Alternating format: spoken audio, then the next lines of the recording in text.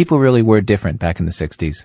Here's something that it is impossible to imagine any politician saying today. Any successful, mainstream, big-time politician, anyway.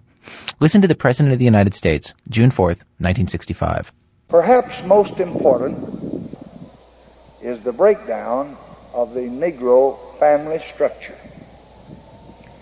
For this, most of all, white America must accept responsibility. It flows from centuries of oppression and persecution of the Negro man. In 1965, black single mothers became a national political issue, a national symbol, for the very first time, and it was the Democrats who put the issue on the table. A young Assistant Secretary of Labor named Daniel Patrick Moynihan submitted a report to President Lyndon Johnson calling for national action to do something about the large number of black single mothers. When large numbers of men grow up in homes without strong male authority, the report said, it leads to chaos, crime, violence, and unrest. Black single mothers, the report declared, were at the center of, quote, a tangle of pathology in the black community. Black leaders, including the Reverend Dr. Martin Luther King Jr., did not take too kindly to all this. They said that all this talk of black pathology had unfortunate racist overtones, and the issue dropped from the national scene for years. Then the Republicans picked it up. Ronald Reagan talked about welfare queens. Dan Quayle said the L.A. riots happened mainly because of a breakdown in traditional family structure. For 2 decades, the entire national debate over welfare reform has often seemed like it's really just a referendum on inner-city single mothers. Which brings us to Barbara Clinkscales. We gave Barbara Clinkscales a cassette recorder, and for 7 months, she taped her family's life. And the story we bring you today, her life in her own words, it isn't that it completely contradicts everything in the national debate over single mothers, though sometimes it does contradict that debate. It's more that when you hear her talk, the national policy discussion somehow seems irrelevant and off the point. It's as if the policymakers have no real picture of what a life like hers is really like. Today we devote our entire program to her story. From WBEZ Chicago and Public Radio International, it's This American Life. I'm Ira Glass.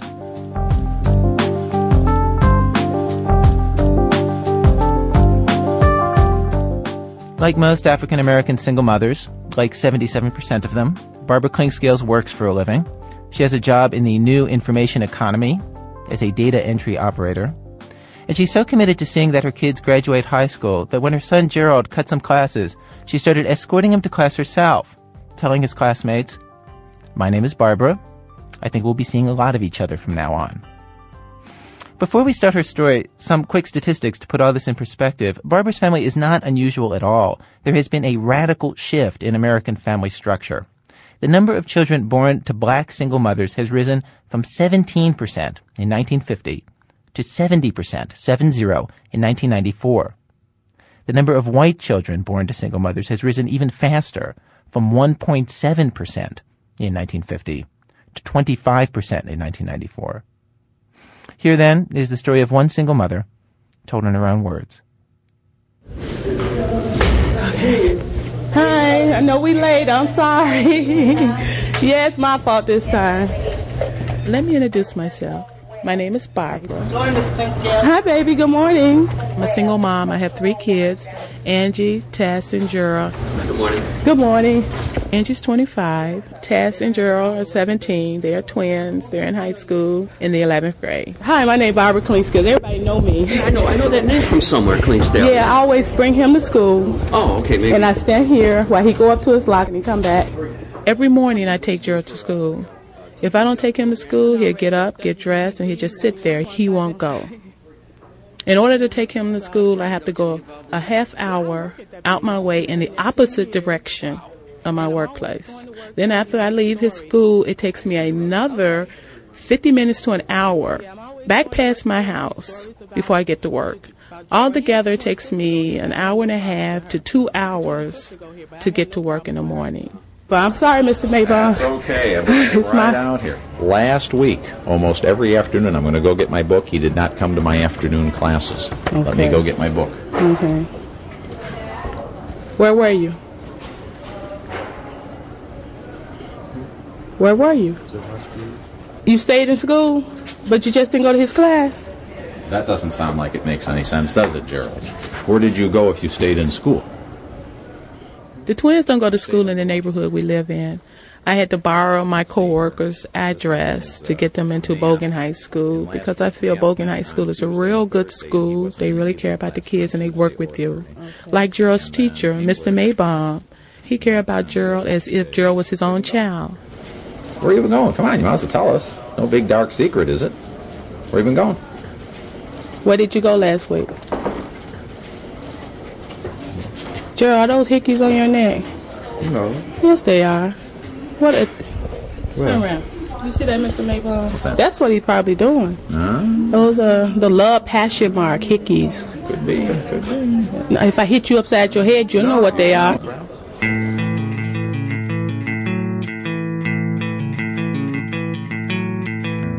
Right now, all I can focus on is the twins and getting them through high school. Get them through high school. Now we're walking down on the other end of the school to the counselor's office, Mr. Ware, where you have to reinstate Gerald because of those 2 cuts. When I talk to them about graduating, I always tell them when they walk across that stage, I'm going to do a cartwheel. And my best girlfriend, she said she's going to do a split. And the twins look at us and laugh, and they said, like, they want to see this. I said, well, I better start practicing, because I know you guys going to walk across that stage.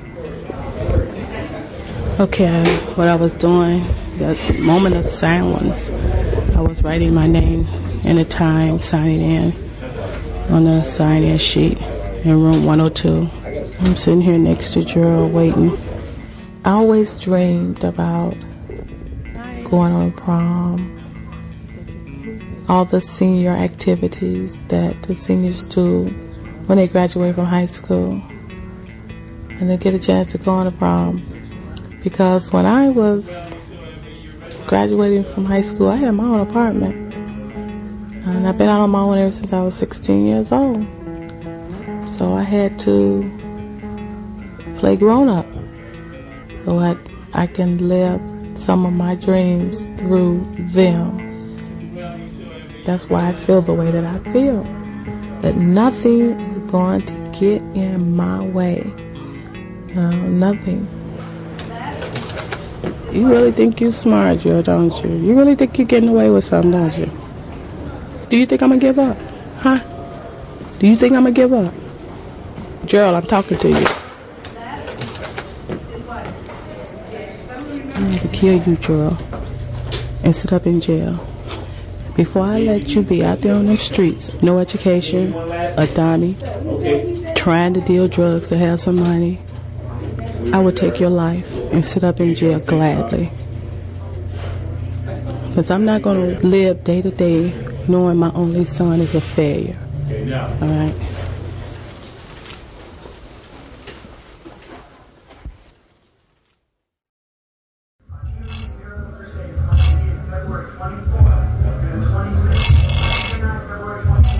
Landlord is playing his music. I'm standing here just holding the mic. You know, I have a portable bar because I like to collect pretty glasses. And that's just how the music is vibrating through the floor.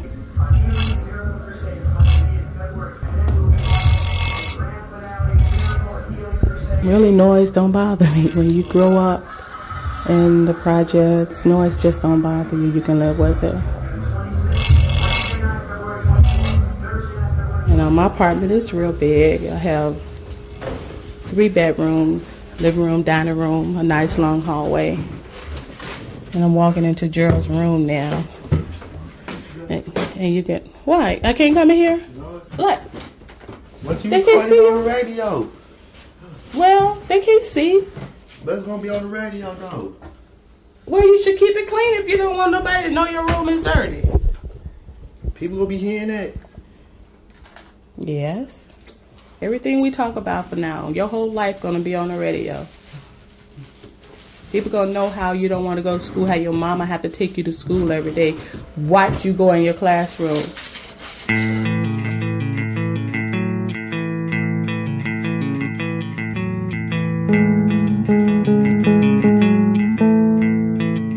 So I'm in my living room now, and I'm having company tomorrow, so we're going to clean up tonight.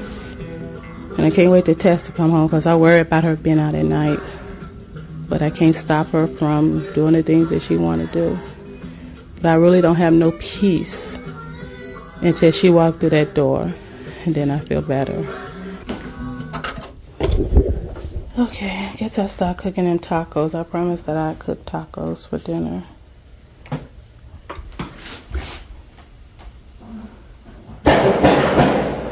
Oh, God, did you just hear that? That shooting. Oh, God, don't let that be Tess. Oh, God, I hope Tess is not outside. Gerald, get away from the windows. Gerald, just come in the hall. Come in the hallway, Gerald. Gerald, where are you at?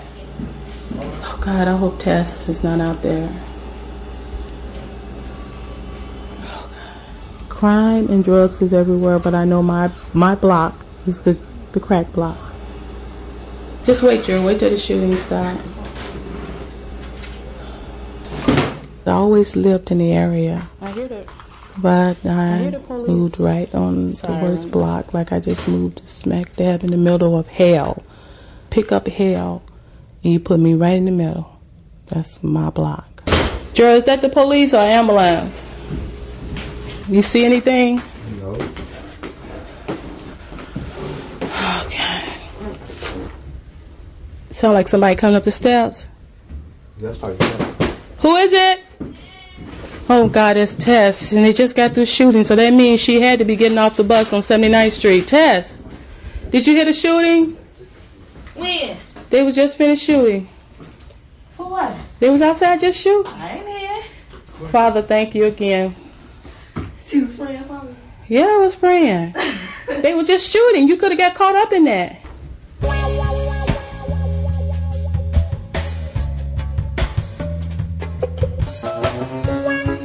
Where you just coming from? Library.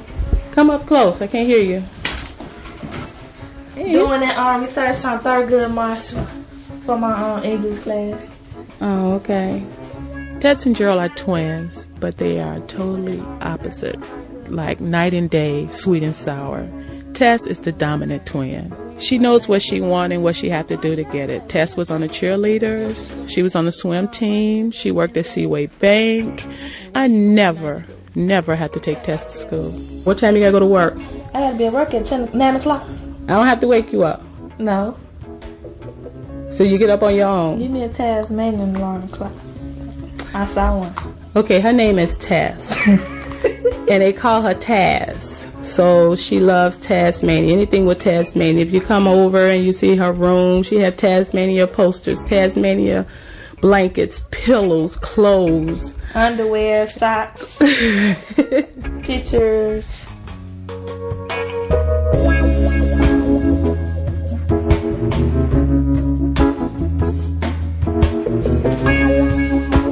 Tess have so many of my ways. She eat like me, she think like me, she dress like me, and these are things that just come natural. Not things that I teach her, it just come natural. This for me? Yeah. No, wait till you eat. What about your dad? Forget my dad. Everybody like me the way I am. Oh Lord. At first she was all depressed. She said her arms was too fat. It still is, because I still want to get my arms up. Some boy done told her that she looked good, so she don't care about. She want liposuction. What you call that? My arm sucks. I don't know what it's called. I think it's called a liposuction, but I just want to get my arm sucked. Oh, okay. Go turn that skillet off. I'll go and cook the tacos.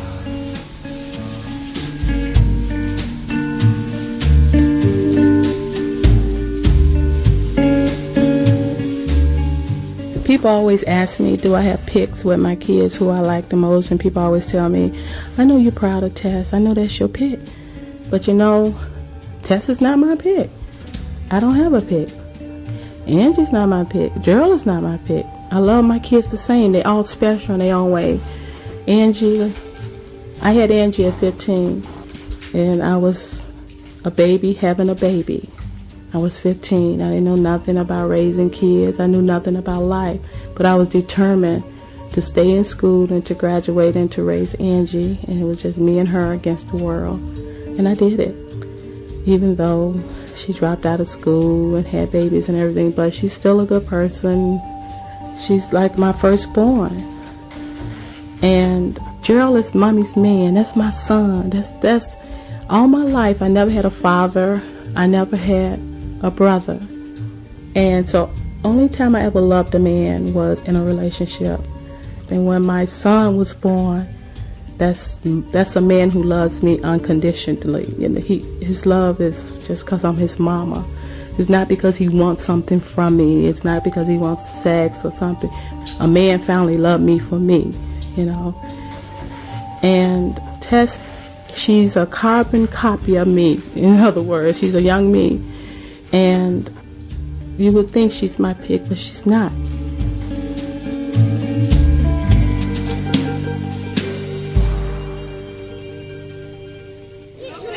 Come on, let's make a toast. To the hens. To the hens. Everlasting, never-ending sisters. The Hens are a group of ladies that's been friends since high school. We do all kind of stuff together. We laugh, we talk, we watch movies, we get in trouble. Okay, wait a minute. It spells out something. What do it spell? Never-ending, everlasting sisters. H-E-N-S. H, hens. Some of the most fun we have is when we go away. We leave the kids, the husband, the job, we leave everybody. Rent a room and eat, laugh, and talk, and just don't do nothing. And our next big trip is to Jamaica.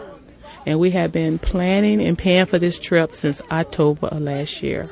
And whenever the hens are sitting around talking about our trip to Jamaica, we end up talking about our fantasies and what we're going to do when we get there. Every hen has a different fantasy about Jamaica and what they want to do. My fantasy is on the beach, a big black piano with this man in a white jacket, and I named him Sam, playing the piano, playing like love song. Y'all know that? And me leaning over it with a exotic drink, and me constantly saying, "Play it again, Sam." When I go out with my girlfriends and I meet men, we go out, you know, especially on one of those hoochie mama nights. Well, hoochie mama can mean a lot of things. Sometimes we'll call ourselves, yeah, we're going to be hoochie mamas tonight. That means we're going to dress sexy. Now, we don't overdo it, just show a little cleavage, your little legs, something with a split. And I go out and I meet men, they just love me. They just all over me. But they don't know that that's the evil twin. My evil twin. Everybody know about my evil twin. When my coworkers find out about my evil twin, they laugh, you know, because they know Barbara, the hard worker, the mom, the grandmother. But every now and then the evil twin will slip out at work. But when I go out, the men meet the evil twin.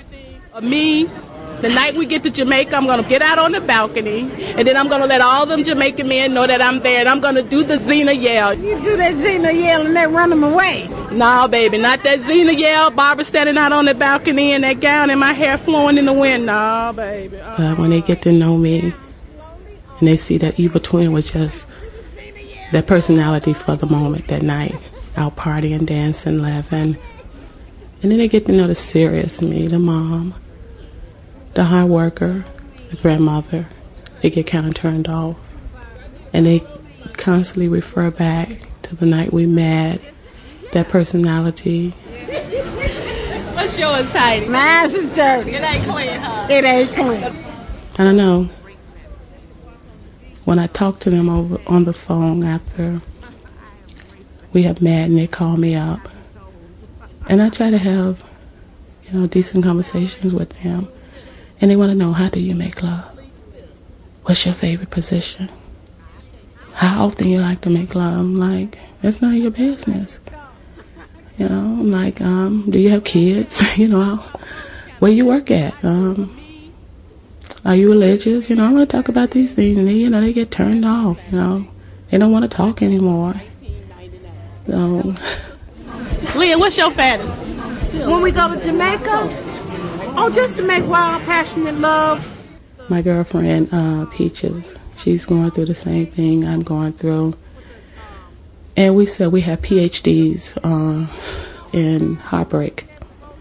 We can write a book on No, That's Not It, you know. And we just sit up and we laugh and we talk, and we always tell each other, well, you know, one day we're going to be at each other's wedding. We're going to be standing up there looking at each other, walk down the aisle in love and happy.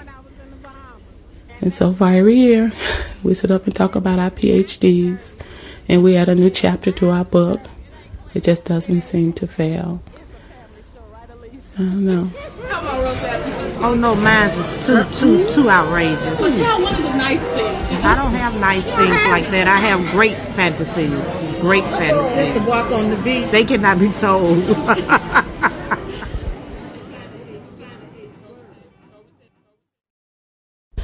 It's Monday morning. Tess has gone to school. We're running late, so I called a cab. I called the Liberty. It's like a person owning his own car, and he drive it as a cab. And these cab companies only work throughout the black neighborhood. Gerald, did you get your bus pass? Your school ID? Did you ever find your school ID? Okay. Did you lock those bars? You turn off the iron?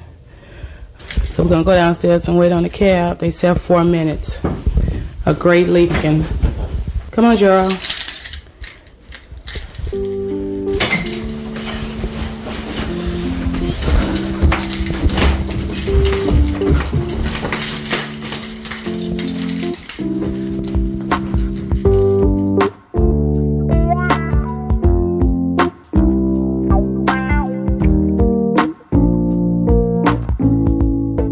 I'm in the living room with Gerald.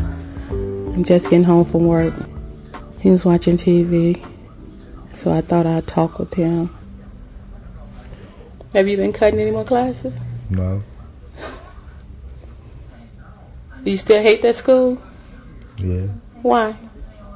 People start so much stuff. What kind of stuff do they start? They be talking stuff. If I do talk back, guys about like they about to jump on me. They be thinking about jumping you outside. Yeah. They kill people. I know. That's what they talk about doing. Killing you? Yeah. Just for talking back? Yeah. What do they say to you? They just be starting stuff. Like what? Just out of the... Call it, like, they call you names and I call them back in that. They're like, what? They just, like, they jump hard and I jump hard back. 5 more guys come up on me. I'm like, what y'all want to do then? Jump hard? What you mean jump hard? That means they, you know. They ready to fight? Yeah. They jump hard mean they jump up to you with their fists up. Yeah, they want to pull it. That mean they want to fight you. They want to pull it. Yeah, they want that's slang for they want to fight you. Oh, that's why I was cutting a few classes. Cause if I did when I went to school, I would have probably been beat up by now.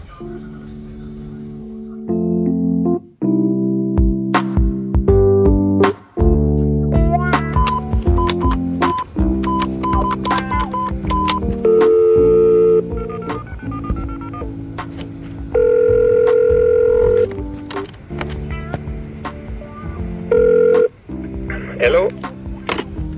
Let's speak to Marvin. How you doing? Marvin.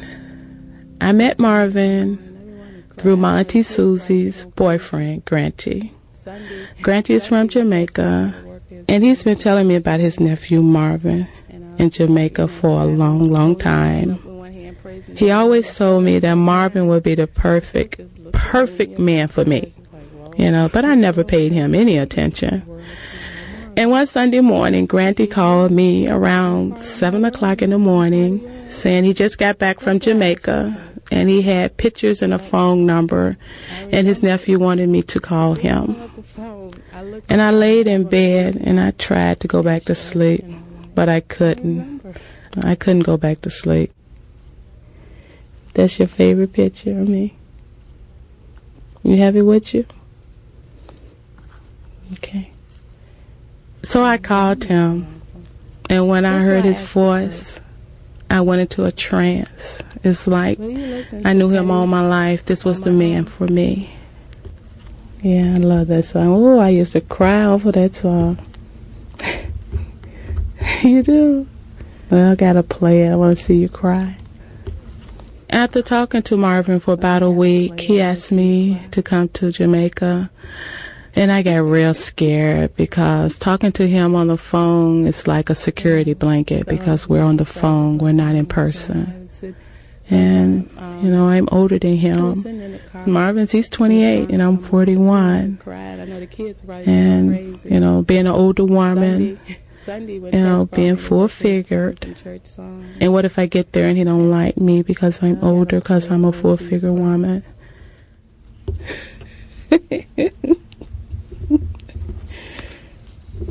You know, songs make you cry just like they make me cry. You know, when I tell him these things, he know how I feel. But, you know, he says it don't matter. He fell in love with my personality, the way I think, and the things that I believe in. He said it really don't matter. So, it's time. It's, you know, I'm going to Jamaica. It's June 6th. I love you too, baby. Yeah. Bye.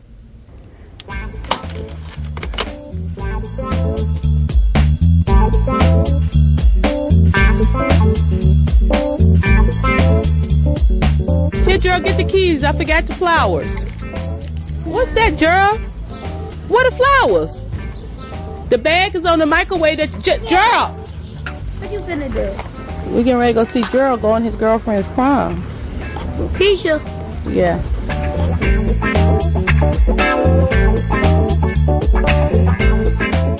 I never went to prom because I couldn't afford it, really. I really couldn't afford it.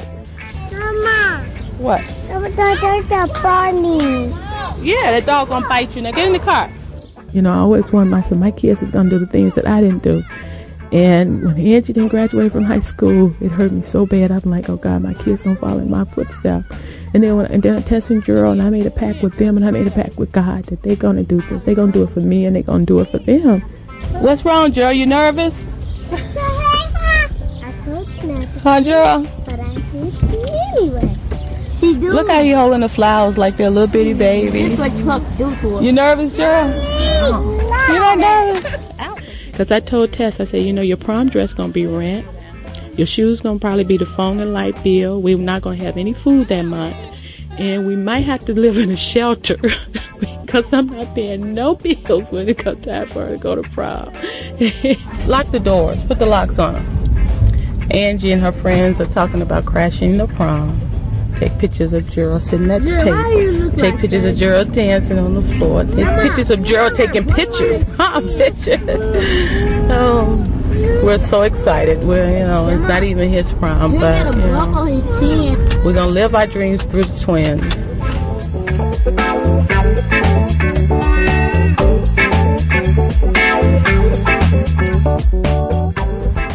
Okay, we're standing outside of Keisha's house. Gerald's ringing the doorbell. Do you have your socks, Gerald? Gerald's gonna get dressed at her house. He don't have his tux on.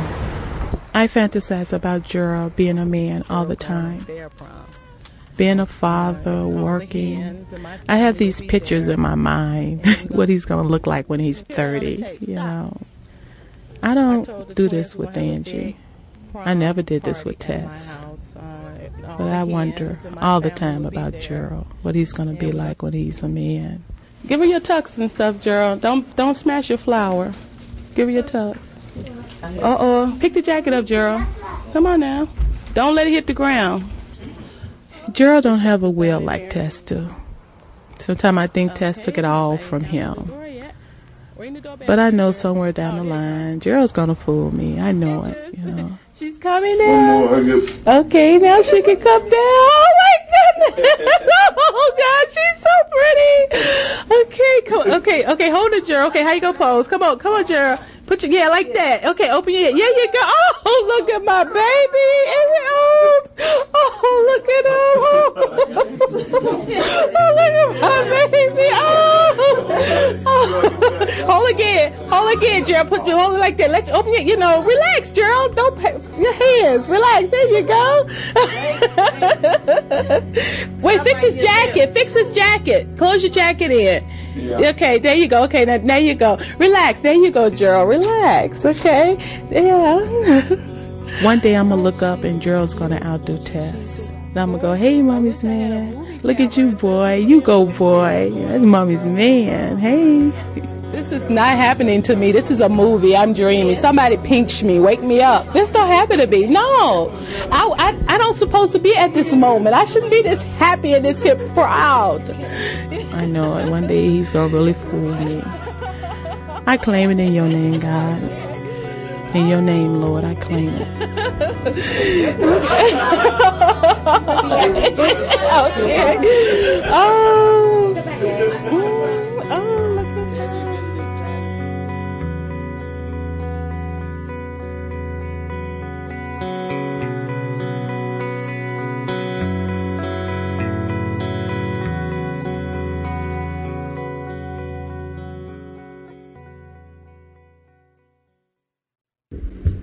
Oh, I'm home.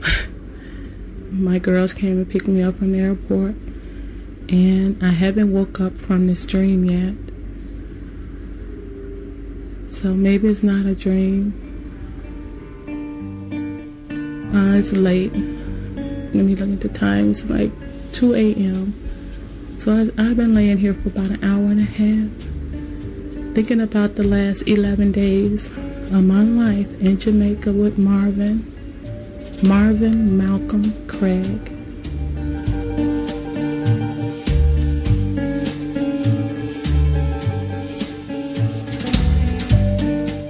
Marvin, he's 29 years old. Yes, and I'm 41.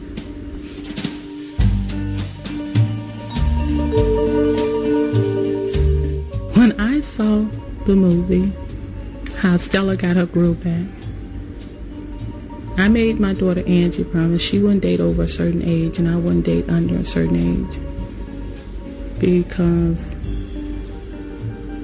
we would never bump heads dating, you know. And who breaks the promise? Me. I can't believe it. My daughter will be 26 in November. In March, let's see, November, December, January, February, and March. So he's a year and 4 months older than my daughter. No, 2 years, 4 months. Oh boy. Oh, well, I don't care.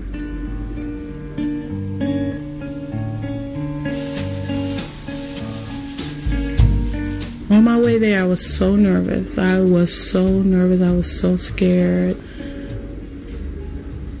But soon I walked out of the airport. I went over there to him and he just grabbed and hugged me. And that was the beginning of my new life.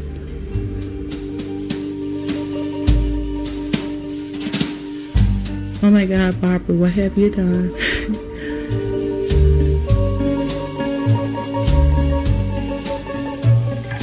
He proposed to me and I said yes. He had one of his rings melted down and made it into an engagement ring and asked me to marry him. And he inscribed Love MC in the date that he proposed. Oh, God.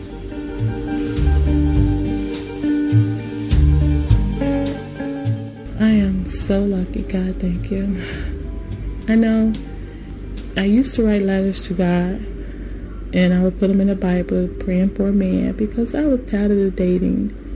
And every time I write a letter, God would give me what I wanted, and I said, oh, Lord, I should have been more specific. You know, I left out something. I got to think about this. I got to think about this letter, okay? I don't want him to do drugs. Okay, drink to be sociable. And my coworker, Doris Kelly, she said, God will give you what you want. So if you want him to look a certain way, write it down there. I'm like, oh, I can do that? She's like, yeah, it's okay. Okay, I wrote down there what I want him to look like, you know. And I always would leave something out. And you know what I left out this time? I forgot to put down, God, please let him be in the same country. And God, can you let him be kind of close to my age? So ladies, when you write a letter to God, you can't leave anything out. And I always leave something out, but that's okay, Father. You know, I'm up for this challenge.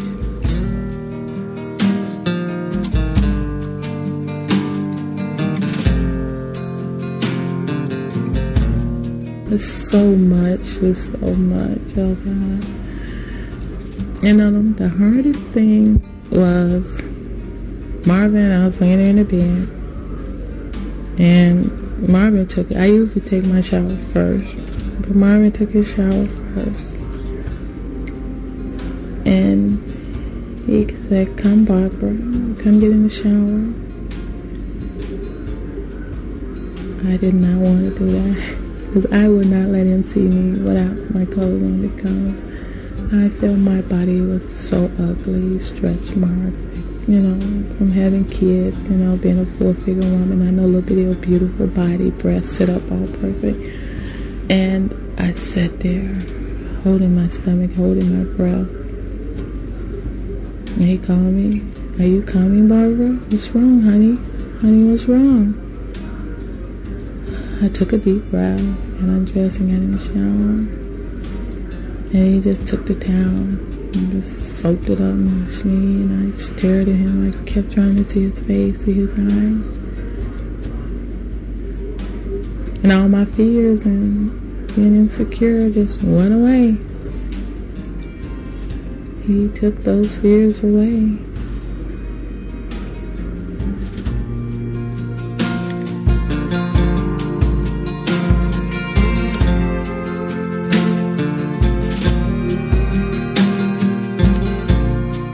And I just keep asking myself, why me? And everyone like, Barbara, why not? Why not?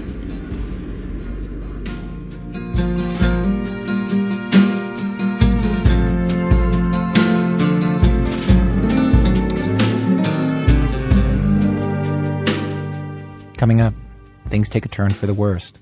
In a minute, from Public Radio International, when our program continues.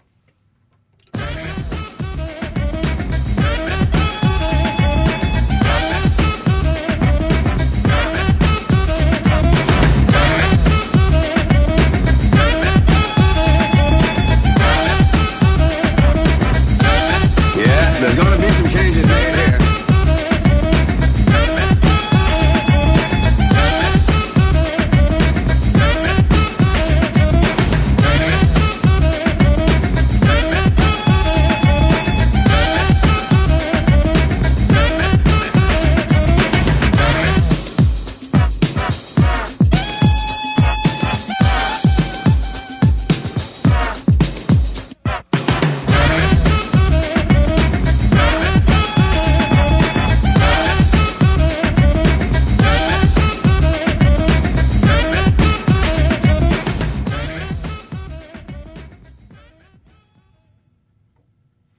This is American Life. I'm Ira Glass.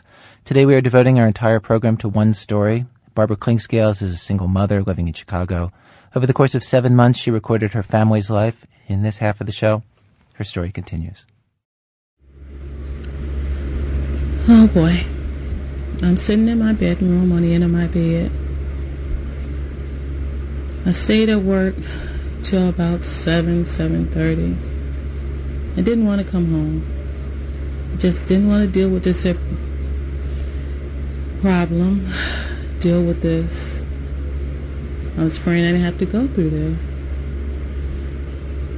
So I'm just sitting here, thought I'd just pick the mic up and talk about it. Yeah, I called Gerald in, and we can talk about it. Tess called me, and she had Keisha on the phone, Gerald's girlfriend. And did Tess tell me she's pregnant, or did Keisha tell me she's pregnant? I think it was Tess said that Keisha was pregnant. I can't remember. I went into shock. I didn't say anything for about 10 minutes till Tess got scared and she kept saying, Mama, Mama. Mama, are you there? Oh God, Mama. I went in shock. I went into total shock. I felt sick and dizzy. And then I just started praying. And that's when I heard Tess say, Mama.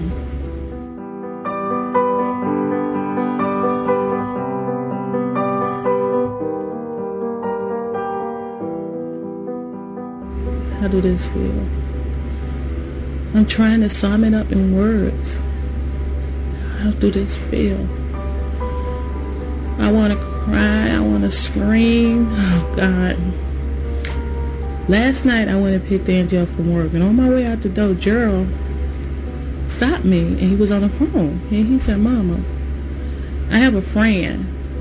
And he's named after his dad. If he have a son, would his son be the second or the third? So I used Gerald as an example. I said, well, Gerald, you're junior.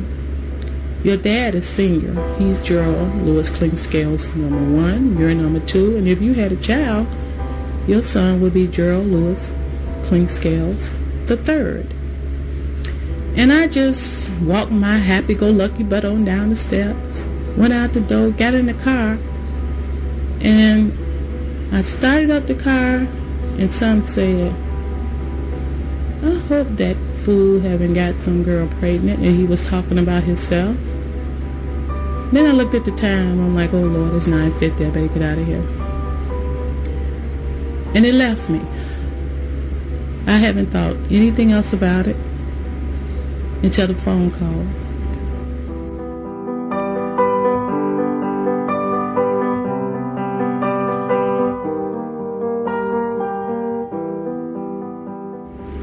Oh, my heart hurts so bad. My stomach hurts so bad. Oh, God. Ooh. Oh, Father, in the name of your Son, Jesus Christ, I don't want to go through this. I just want to get them through one more year of high school. Get them across that stage, Father, please.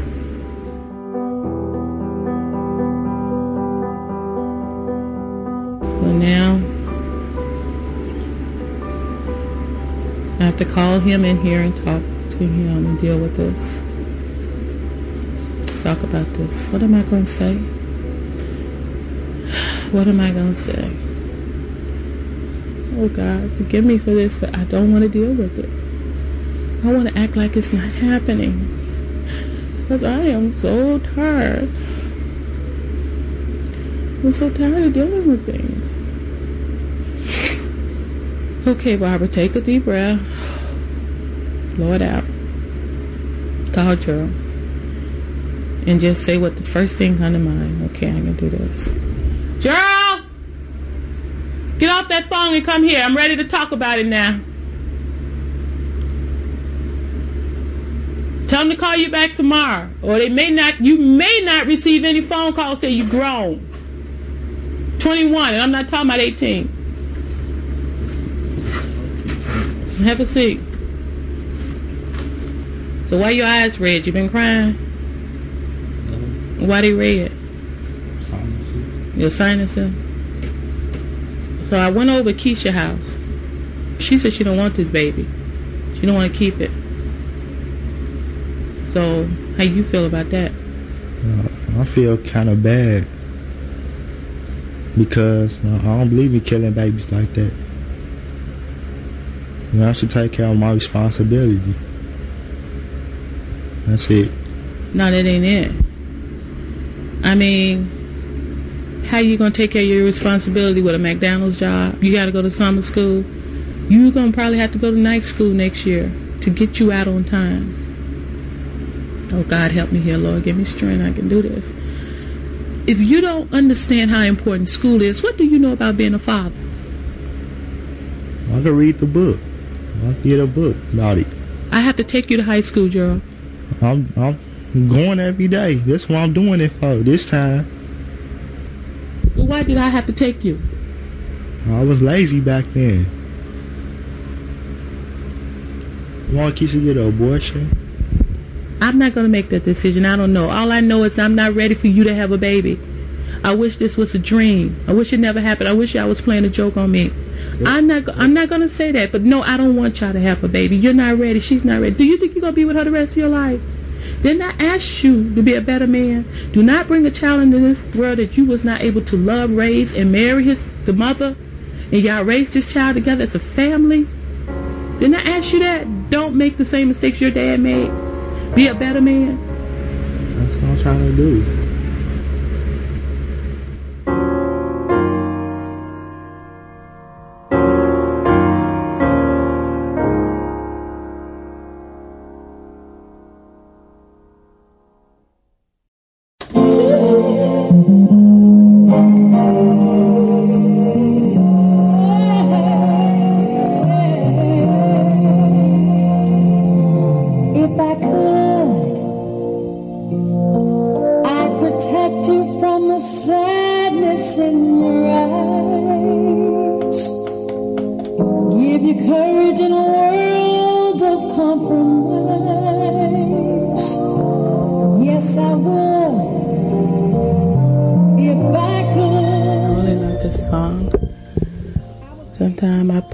The CD player on repeat, and I play it over and over again.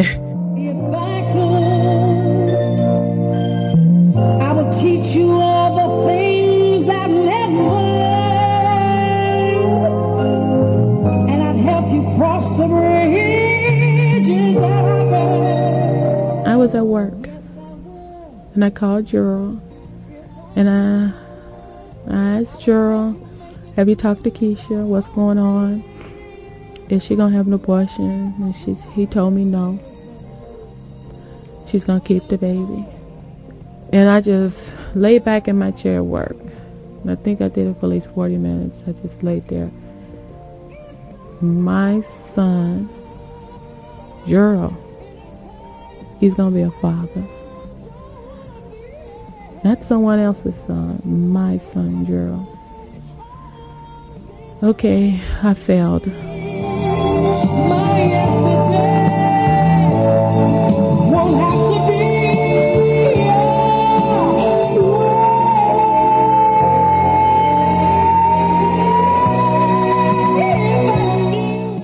My son is not ready. I can fight with him, getting him through school, getting Gerald to realize how important a career and education is. But now I gotta fight with him being a father, and and I know he knows nothing about being a father. Angie told me that they was out in JCPenney's and Gerald saw this little jacket, and Gerald went, oh man, Angie, look, won't my little shorty look good in this jacket? And Angie said, Mom, I couldn't do nothing but cry. She said, my brother's getting ready to have a baby. And I didn't think it was cute. My shorty, he's all proud. If I could, I'd help you make it through the hungry years. But I know that I can never cry your tears. I just don't want to go through this again. I just can't do it. I don't have the money. I don't have the strength. I don't have the time. I'm tired. I am so tired because all my life, it's been struggling to do this and do that. And I can give up. But I don't want to give up on my kids. I don't want them to be like, they have a life like me. But the part of life I gave you isn't mine. I'll watch you grow so I can.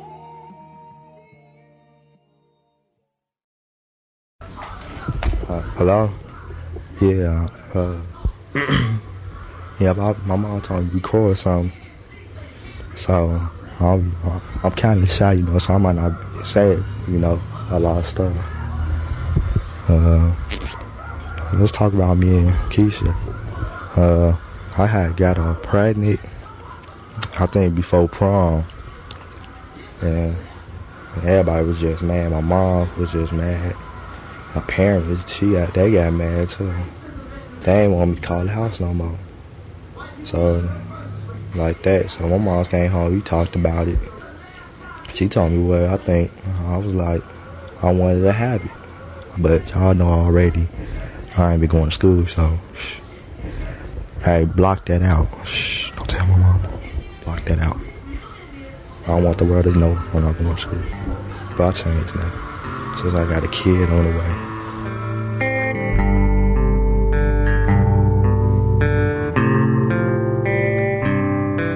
I just need a job. That's what I need. But it's hard. They be thinking I'm not trying. Moms don't think I'm not trying to stuff. Because my girl, Keisha, she typed me up some resumes.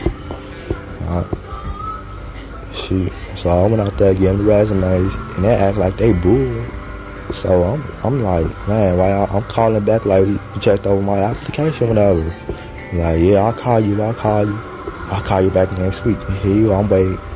2 weeks later, calling back. So it's messed up for me right now.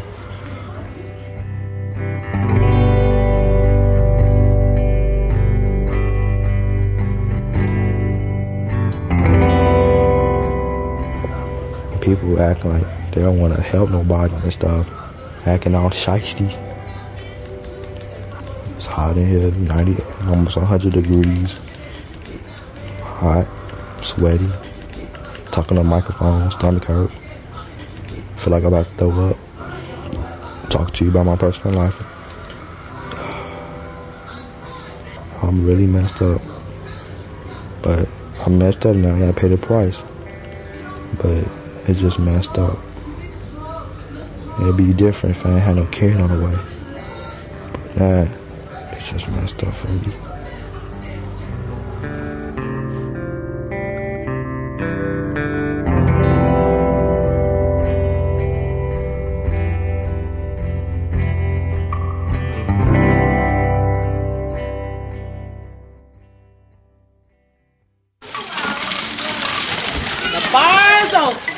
Today is my bridal shower. All the hands are coming. My family, my mom's coming, my aunt, her sister, their friends. Hey, Carolyn! Hey, girl! Disney World! My nieces, my daughter's friends are coming to my bridal shower, and Rambo. Get your dollars ready! Your fives and tens! Rambo is the stripper. He's coming all the way from Atlanta, Georgia. And he comes out in this expensive Armani suit, walking around, eyeballing the women and talking business to them. So everybody, we've been practicing Rambo, Rambo, Rambo. Then we're going to do the Xena, yeah. So this is Jerry Bello, and I invited Jerry today to pray over this, to pray for my sister to be happy with her new husband. So that's why I invited Jerry here today. Now I'm going to turn it over to Jerry Bello. God bless everybody here. Well, I give honor to God today and to the future bride, the future groom in his absence. I just want to share a word, and it's on marriage. A sacrament is an act instituted by God for us to observe so that we, the people, can receive divine strength. Come on, y'all! Rambo!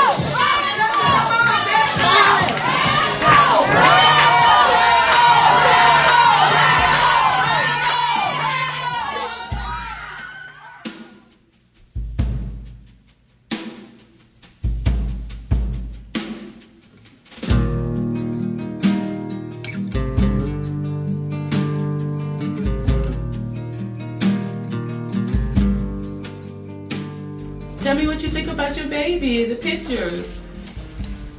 I have ultrasound pictures of Gerald's baby. It's a girl. Gerald's gonna have a little girl. Guys, who she look like to you? People say that she look like me, by the nose and the lips. She sure do.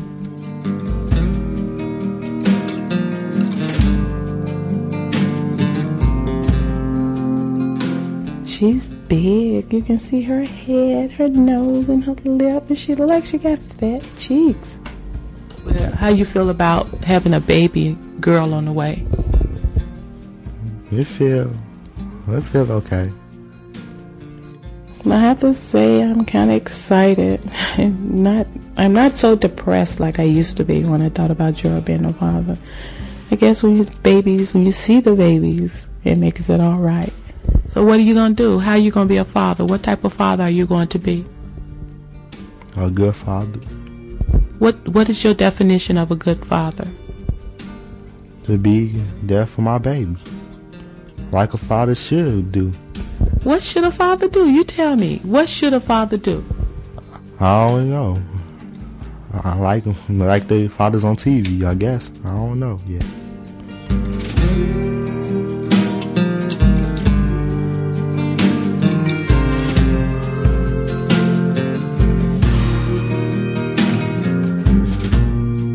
I told Gerald when we get some extra money, I'm going to take him shopping and get things so, he can feel good about himself. And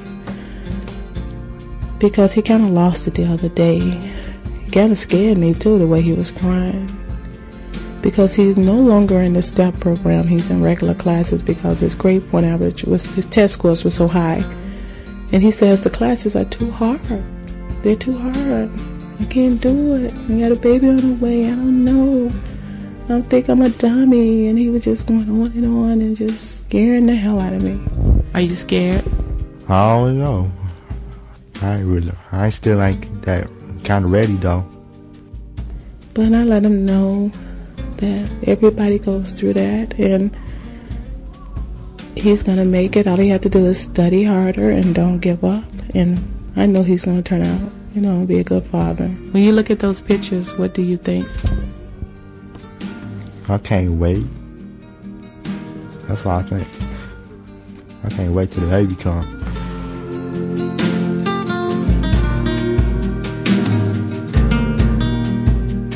And I told him, I got your back. I'm going to do what I can. Don't worry, Mama got your back.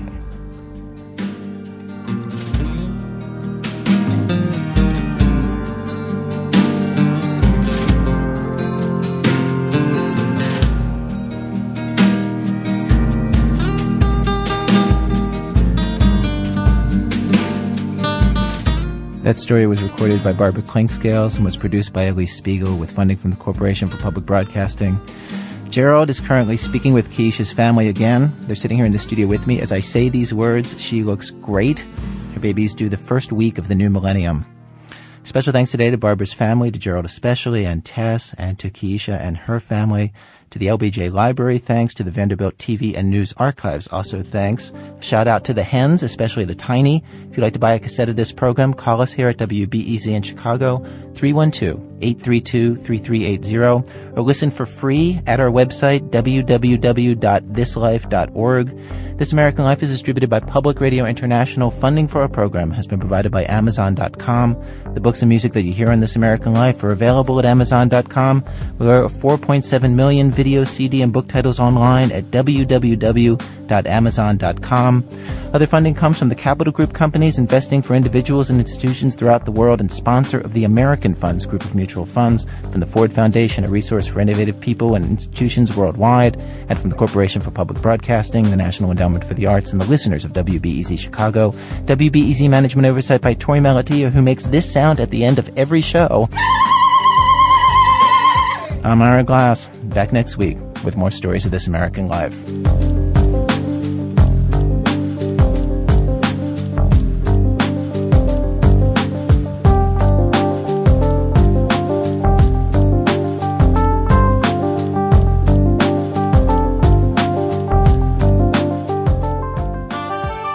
PRI, Public Radio International.